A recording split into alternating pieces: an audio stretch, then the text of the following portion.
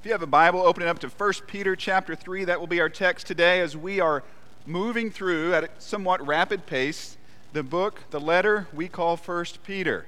So today we're going to be in chapter 3. We're going to cover a lot of ground today.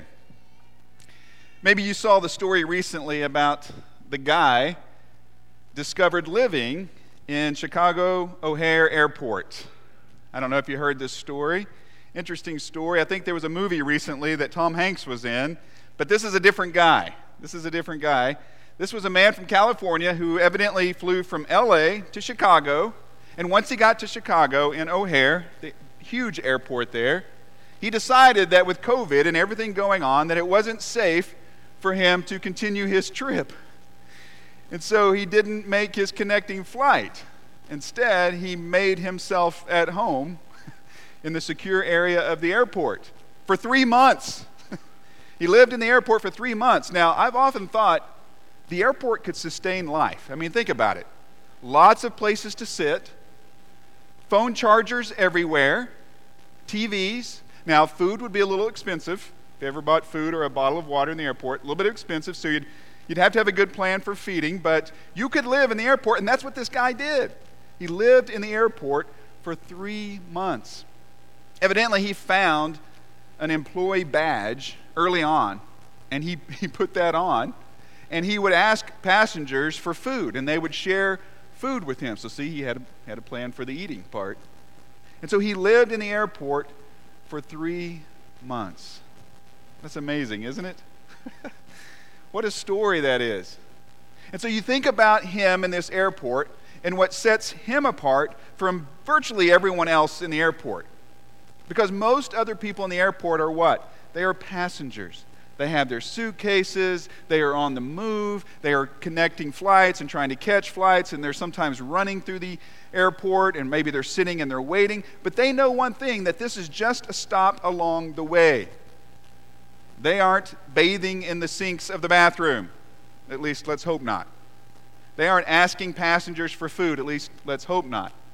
They are on the move. They are passengers passing through. But this guy made himself at home. It reminds us of something that we need to know as Christians. You see, rather than living as exiles, so often we make ourselves at home here. We make ourselves at home in this world, and when we do that, we begin to look a lot like the world. Our speech reflects the speech of the world. Our values reflect the values of the world. Our actions echo the actions of the world. We begin to buy into what the world is selling everyone. And the more and more we do that, the more we look like the world. It feels like sometimes that you just get up in the morning and you get on the treadmill. Now, maybe you literally get on the treadmill, but I'm talking metaphorically here. You get on the treadmill and you run and you run and you run, and sometimes you don't even know why you're running, but you run and you look and there's someone on the treadmill next to you and you say, "Hey, where are we going?" And he says, "I don't know, but we're losing time. We got to keep running." And that's what life feels like, because that's what the world says. The world says to run the race, to put yourself on top, to seek pleasure and happiness. See, sometimes rather than living as exiles, as those who are simply passing through, we set up shop. We make ourselves at home here. But this world is just a stop along the way to our true home.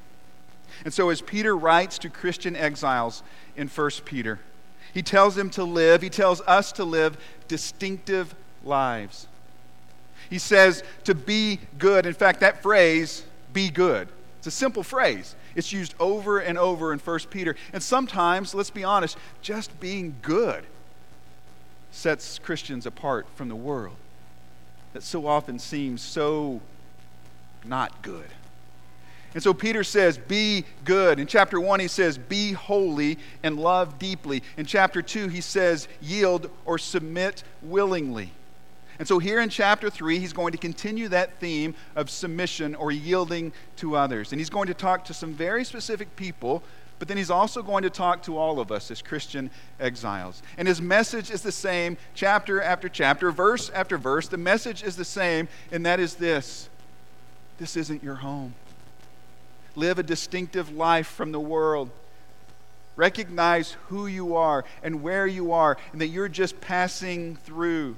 This is simply a stop on the way.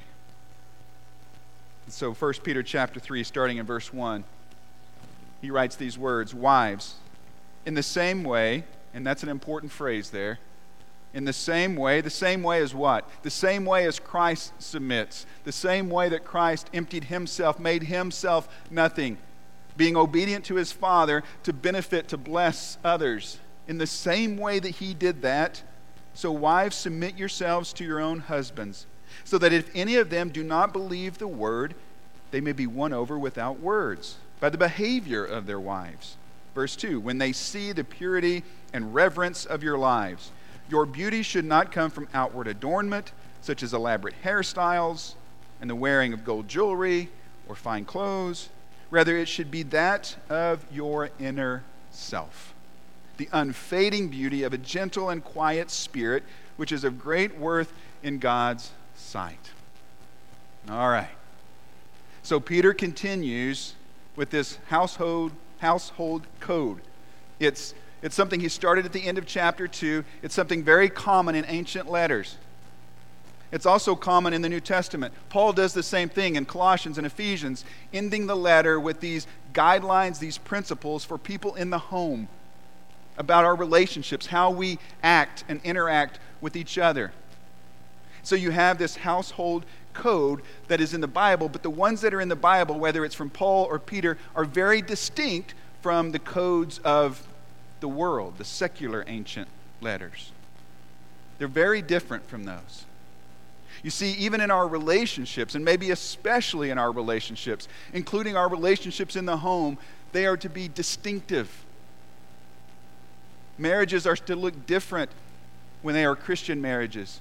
Husbands and wives and children and siblings and parents and grandparents. We are to live in such a way that stands out from the relationships of the world. Are our relationships somehow better? Are we better? No, we've said over and over, that's not what Peter is saying. He doesn't say be distinctive because you're better. He says be distinctive because you draw people to Christ and the heart of Christ and the way of Christ. And so here he says, in your homes, don't simply adhere to the cultural norms.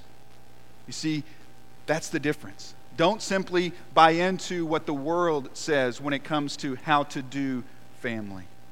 And so he says specifically here, wives, in the same way, remember, in the same way that Christ submits. So have this attitude, this heart of Christ, yield to your husbands. Wives, submit or yield to your husbands. Now, that's not a very popular statement, is it? But it is a very biblical statement. I remember that old movie, Big Fat Greek Wedding. I don't know if you've seen that. Great little movie where the loud mother of this big Greek family takes her daughter and she says, that's right, the man is the head, but the woman is the neck. And she can turn the head any direction she wants to. When we saw that, my wife said, is that true? I said, no. I'm kidding. But we don't like to read that, do we? Not in our enlightened new world that we live in. Wives, submit, yield to your husbands the same way that Christ did. It is so important. Don't lose me here. Don't check out. Stay with me. It is so important that we look at the context and we look at the meaning, the reason behind Peter's instruction. It's so important. Peter seems to be talking to, at least partially, maybe primarily, to Christian wives of pagan husbands. You see, in that society, the cultural norm was, yes, of course, wives submit to your husbands. That's the way all of society was. And so for a wife to submit to her husband meant also that she would take on his pagan religion. And so here we have Christian wives who are doing what? They are already subverting the cultural norms by taking on Christ. And so what Peter says here is, now that you've done that, which is great, don't cause conflict in your home. Don't be about chaos in your home. There's great potential for conflict and chaos because you are subverting the cultural norms by taking on Christ rather than your husband's pagan religion. So already they're standing out. Already they are distinctive. And he says, you submit. You choose to submit. Choose to yield. Why, Peter? Why? He's a pagan. I'm a Christian. Why should I do that? Well, is it so she remembers her place? So that he makes sure she remembers her place? Is it to support this hierarchy that's been set up? No. It's the same reason he tells all of us to submit. Because submission is so different from the world. And that kind of distinctive life draws people to Christ. That's the point. He says, you yield to your husband. Submit to your husband because your life, your attitude, your actions may be able to do what? There at the end of verse 1. Win him over. Not to your way of thinking, but win him over to Christ. You see, that's what it's about. Drawing people to Christ. Bringing people to Jesus. And so if it means you yield, but it will result in bringing him to Christ, isn't that worth it? Isn't that what Jesus did? Remember, in the same way? So yield to your husband. The way of the world, then, was to submit with resentment, to adhere to an impressive social structure. But here he says, choose to submit as a spiritual witness for the cause of Christ and in the name of Christ and to honor Christ. And then Peter continues to promote this very distinctive life. I appreciate what Will said just a few moments ago about perspective. As we've said before, that's what Peter is doing. He is shaping perspective. How you see your marriage in this case. How you see your life. How you see your vocation. And here he continues. In verse 3 he says, ladies, don't worry so much about looking like $1 million.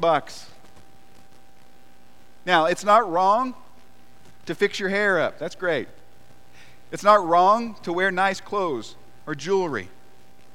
But it is wrong to find your worth and your value in those things. Again, remember, this is an appeal to live a distinctive life, to not buy into what the world says. And what does the world say? The world says you are what you can do, and you are how you look. And let me just take a moment, maybe to speak specifically to our young ladies, maybe our students, maybe even our young guys. I don't know. But our young single ladies and our young moms, maybe, our young wives.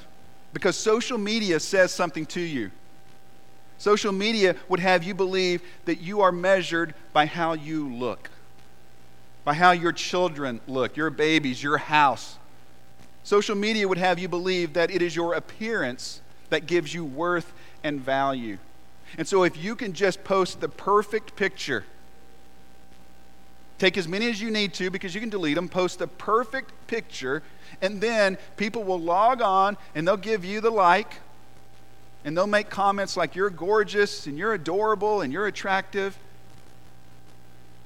Then you have worth and value. That's what the world says. The world says if you have the perfect house and you have the perfect looking children and you have the perfect hair and face and body and you're beautiful, then you have value. Again, it's not wrong to look nice. It's not wrong to post appropriate pictures of yourself, I suppose. It's certainly not wrong to compliment others and to be complimented. But the world would have you believe that those things are most important. That how you look is most important.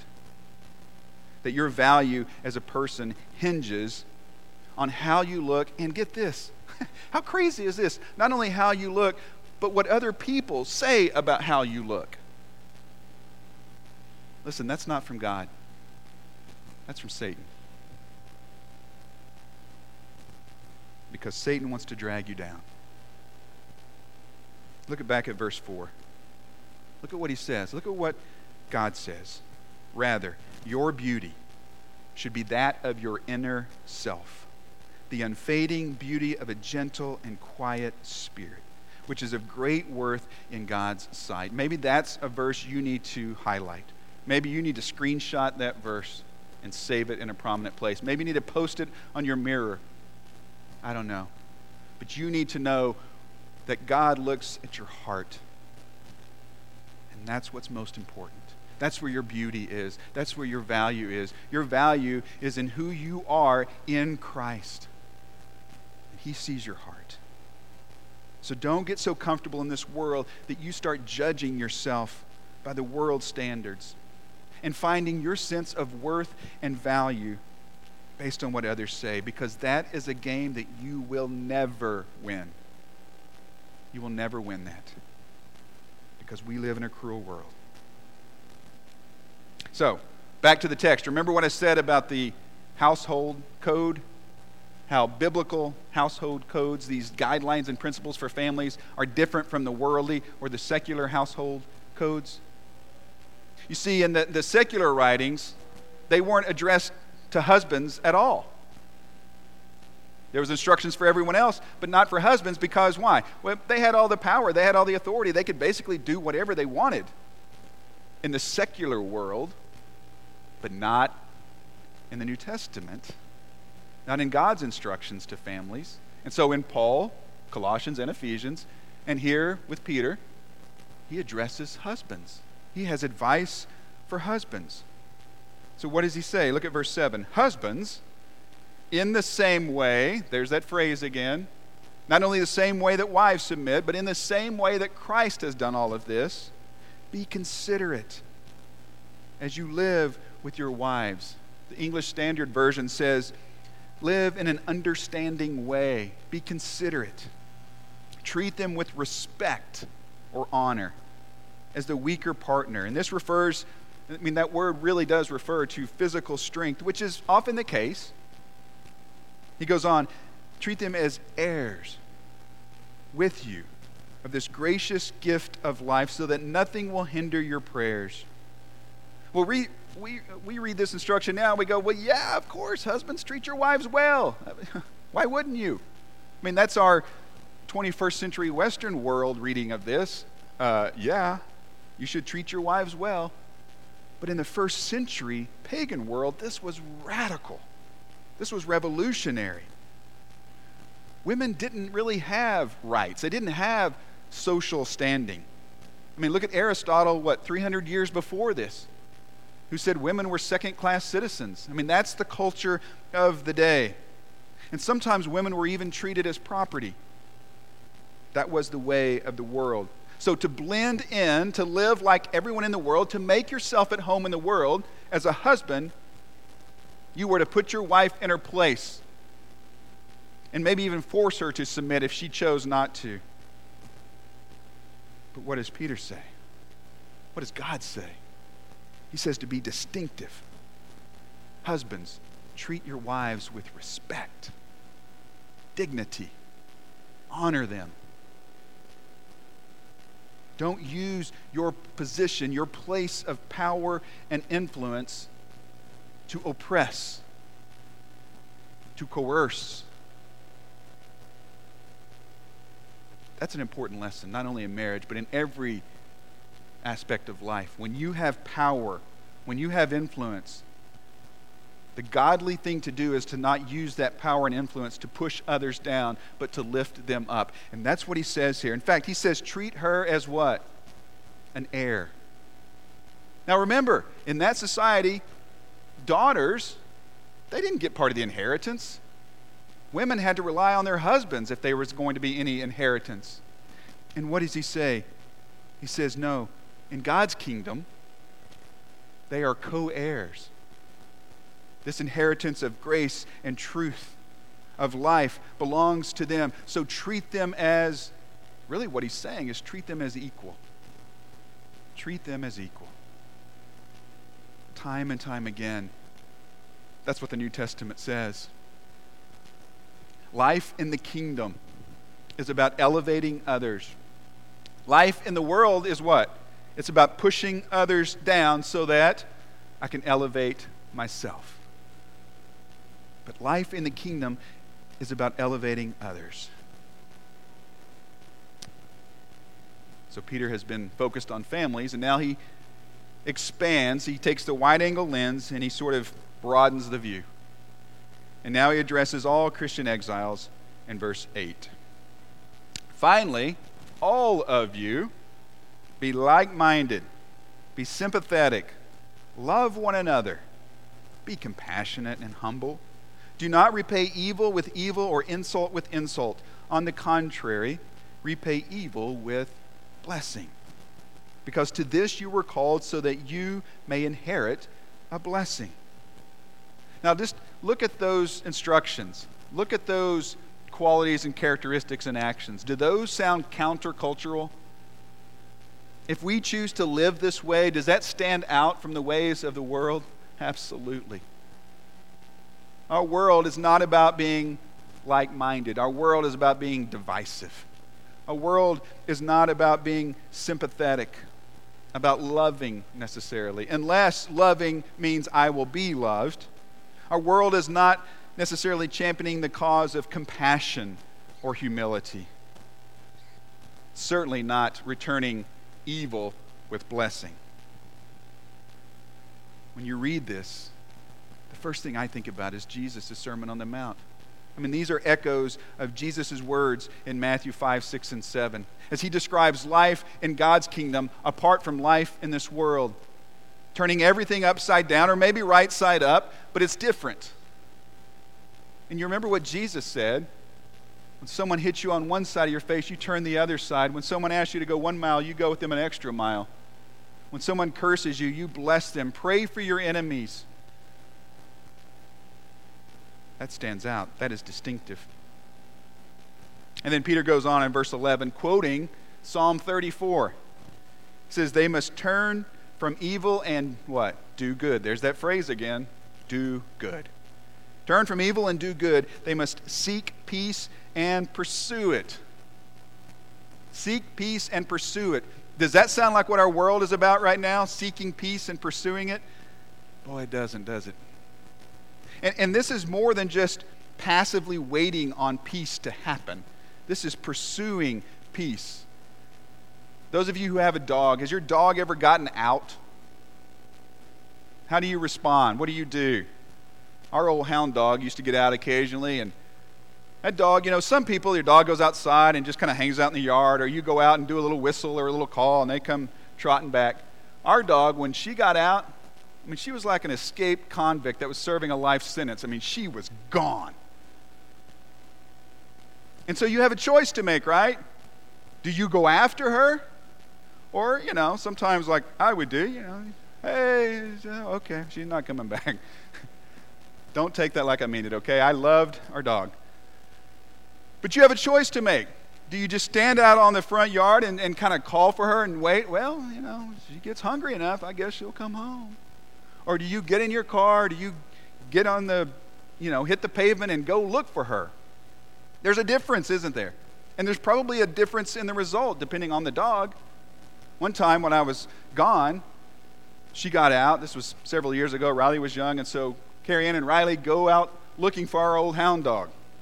They go down the neighbors, and they can hear her barking. This is a hound dog. She has a very distinctive bark.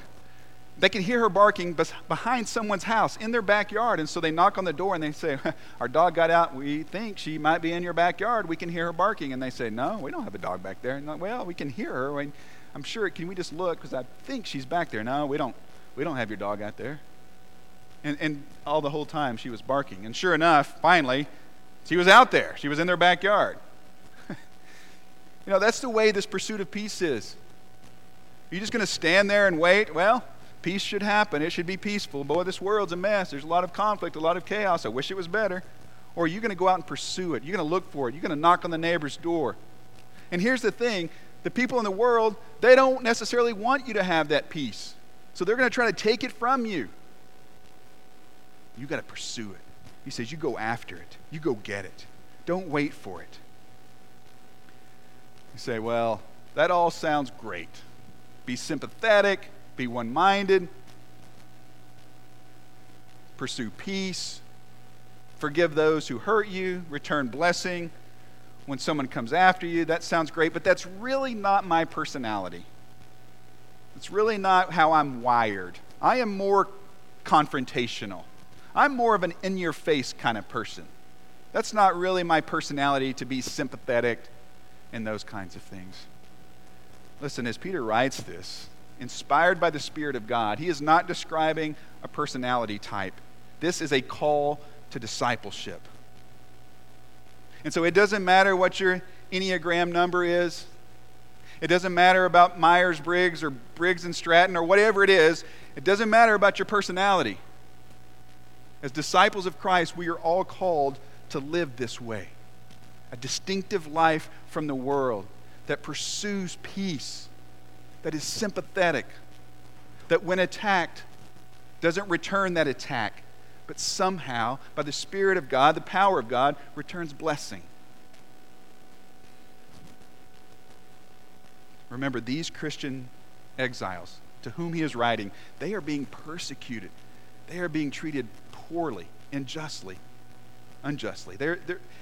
Things are not going well for them. And they have a choice to make, don't they? Amidst all of this, they have a choice. Do I just give up? It's not worth it. Do I just give up? Or do I get back? They're being persecuted. So do I fight back? Do I get back? Do I get even? Do I get revenge? Or do I simply just give up? And Peter says, with the help of the Spirit of God, turn from evil, do good, seek peace, return blessing. And so he continues in verse 13.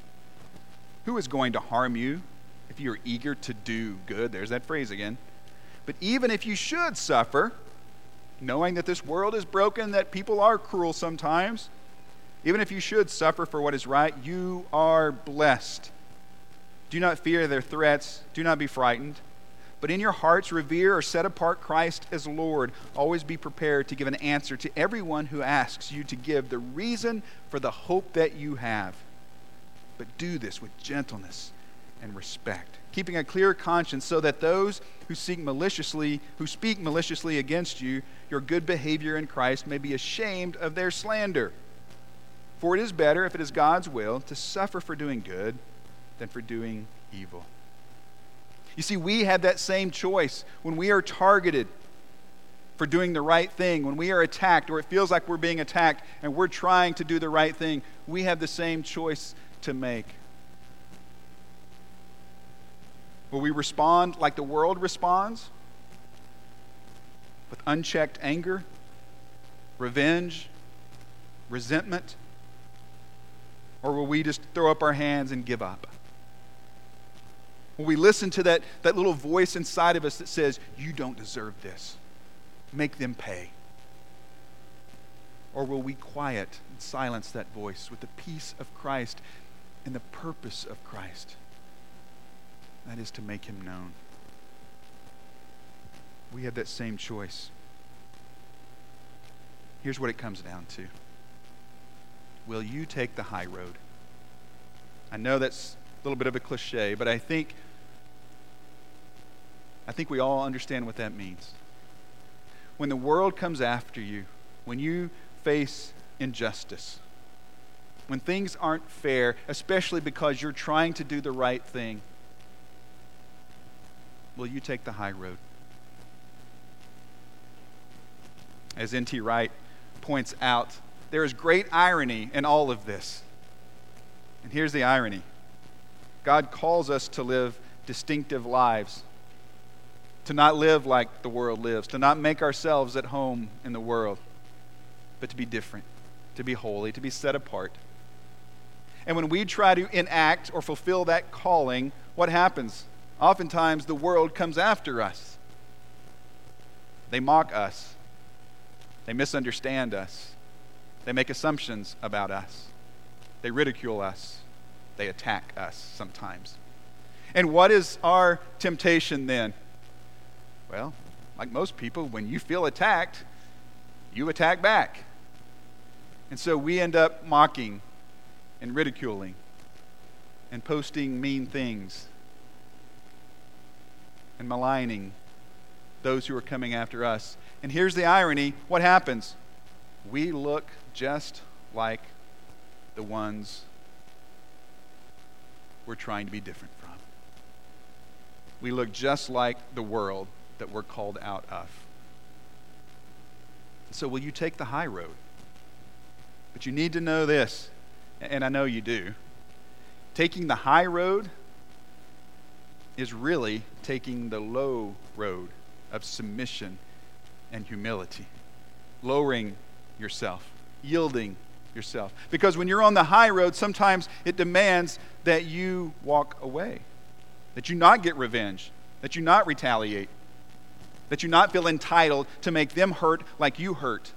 Sometimes life on the high road means going the extra mile, and then the extra mile, and maybe another mile. And sometimes life on the high road means you need to pick someone up, even someone who has hurt you, and try to carry them with you.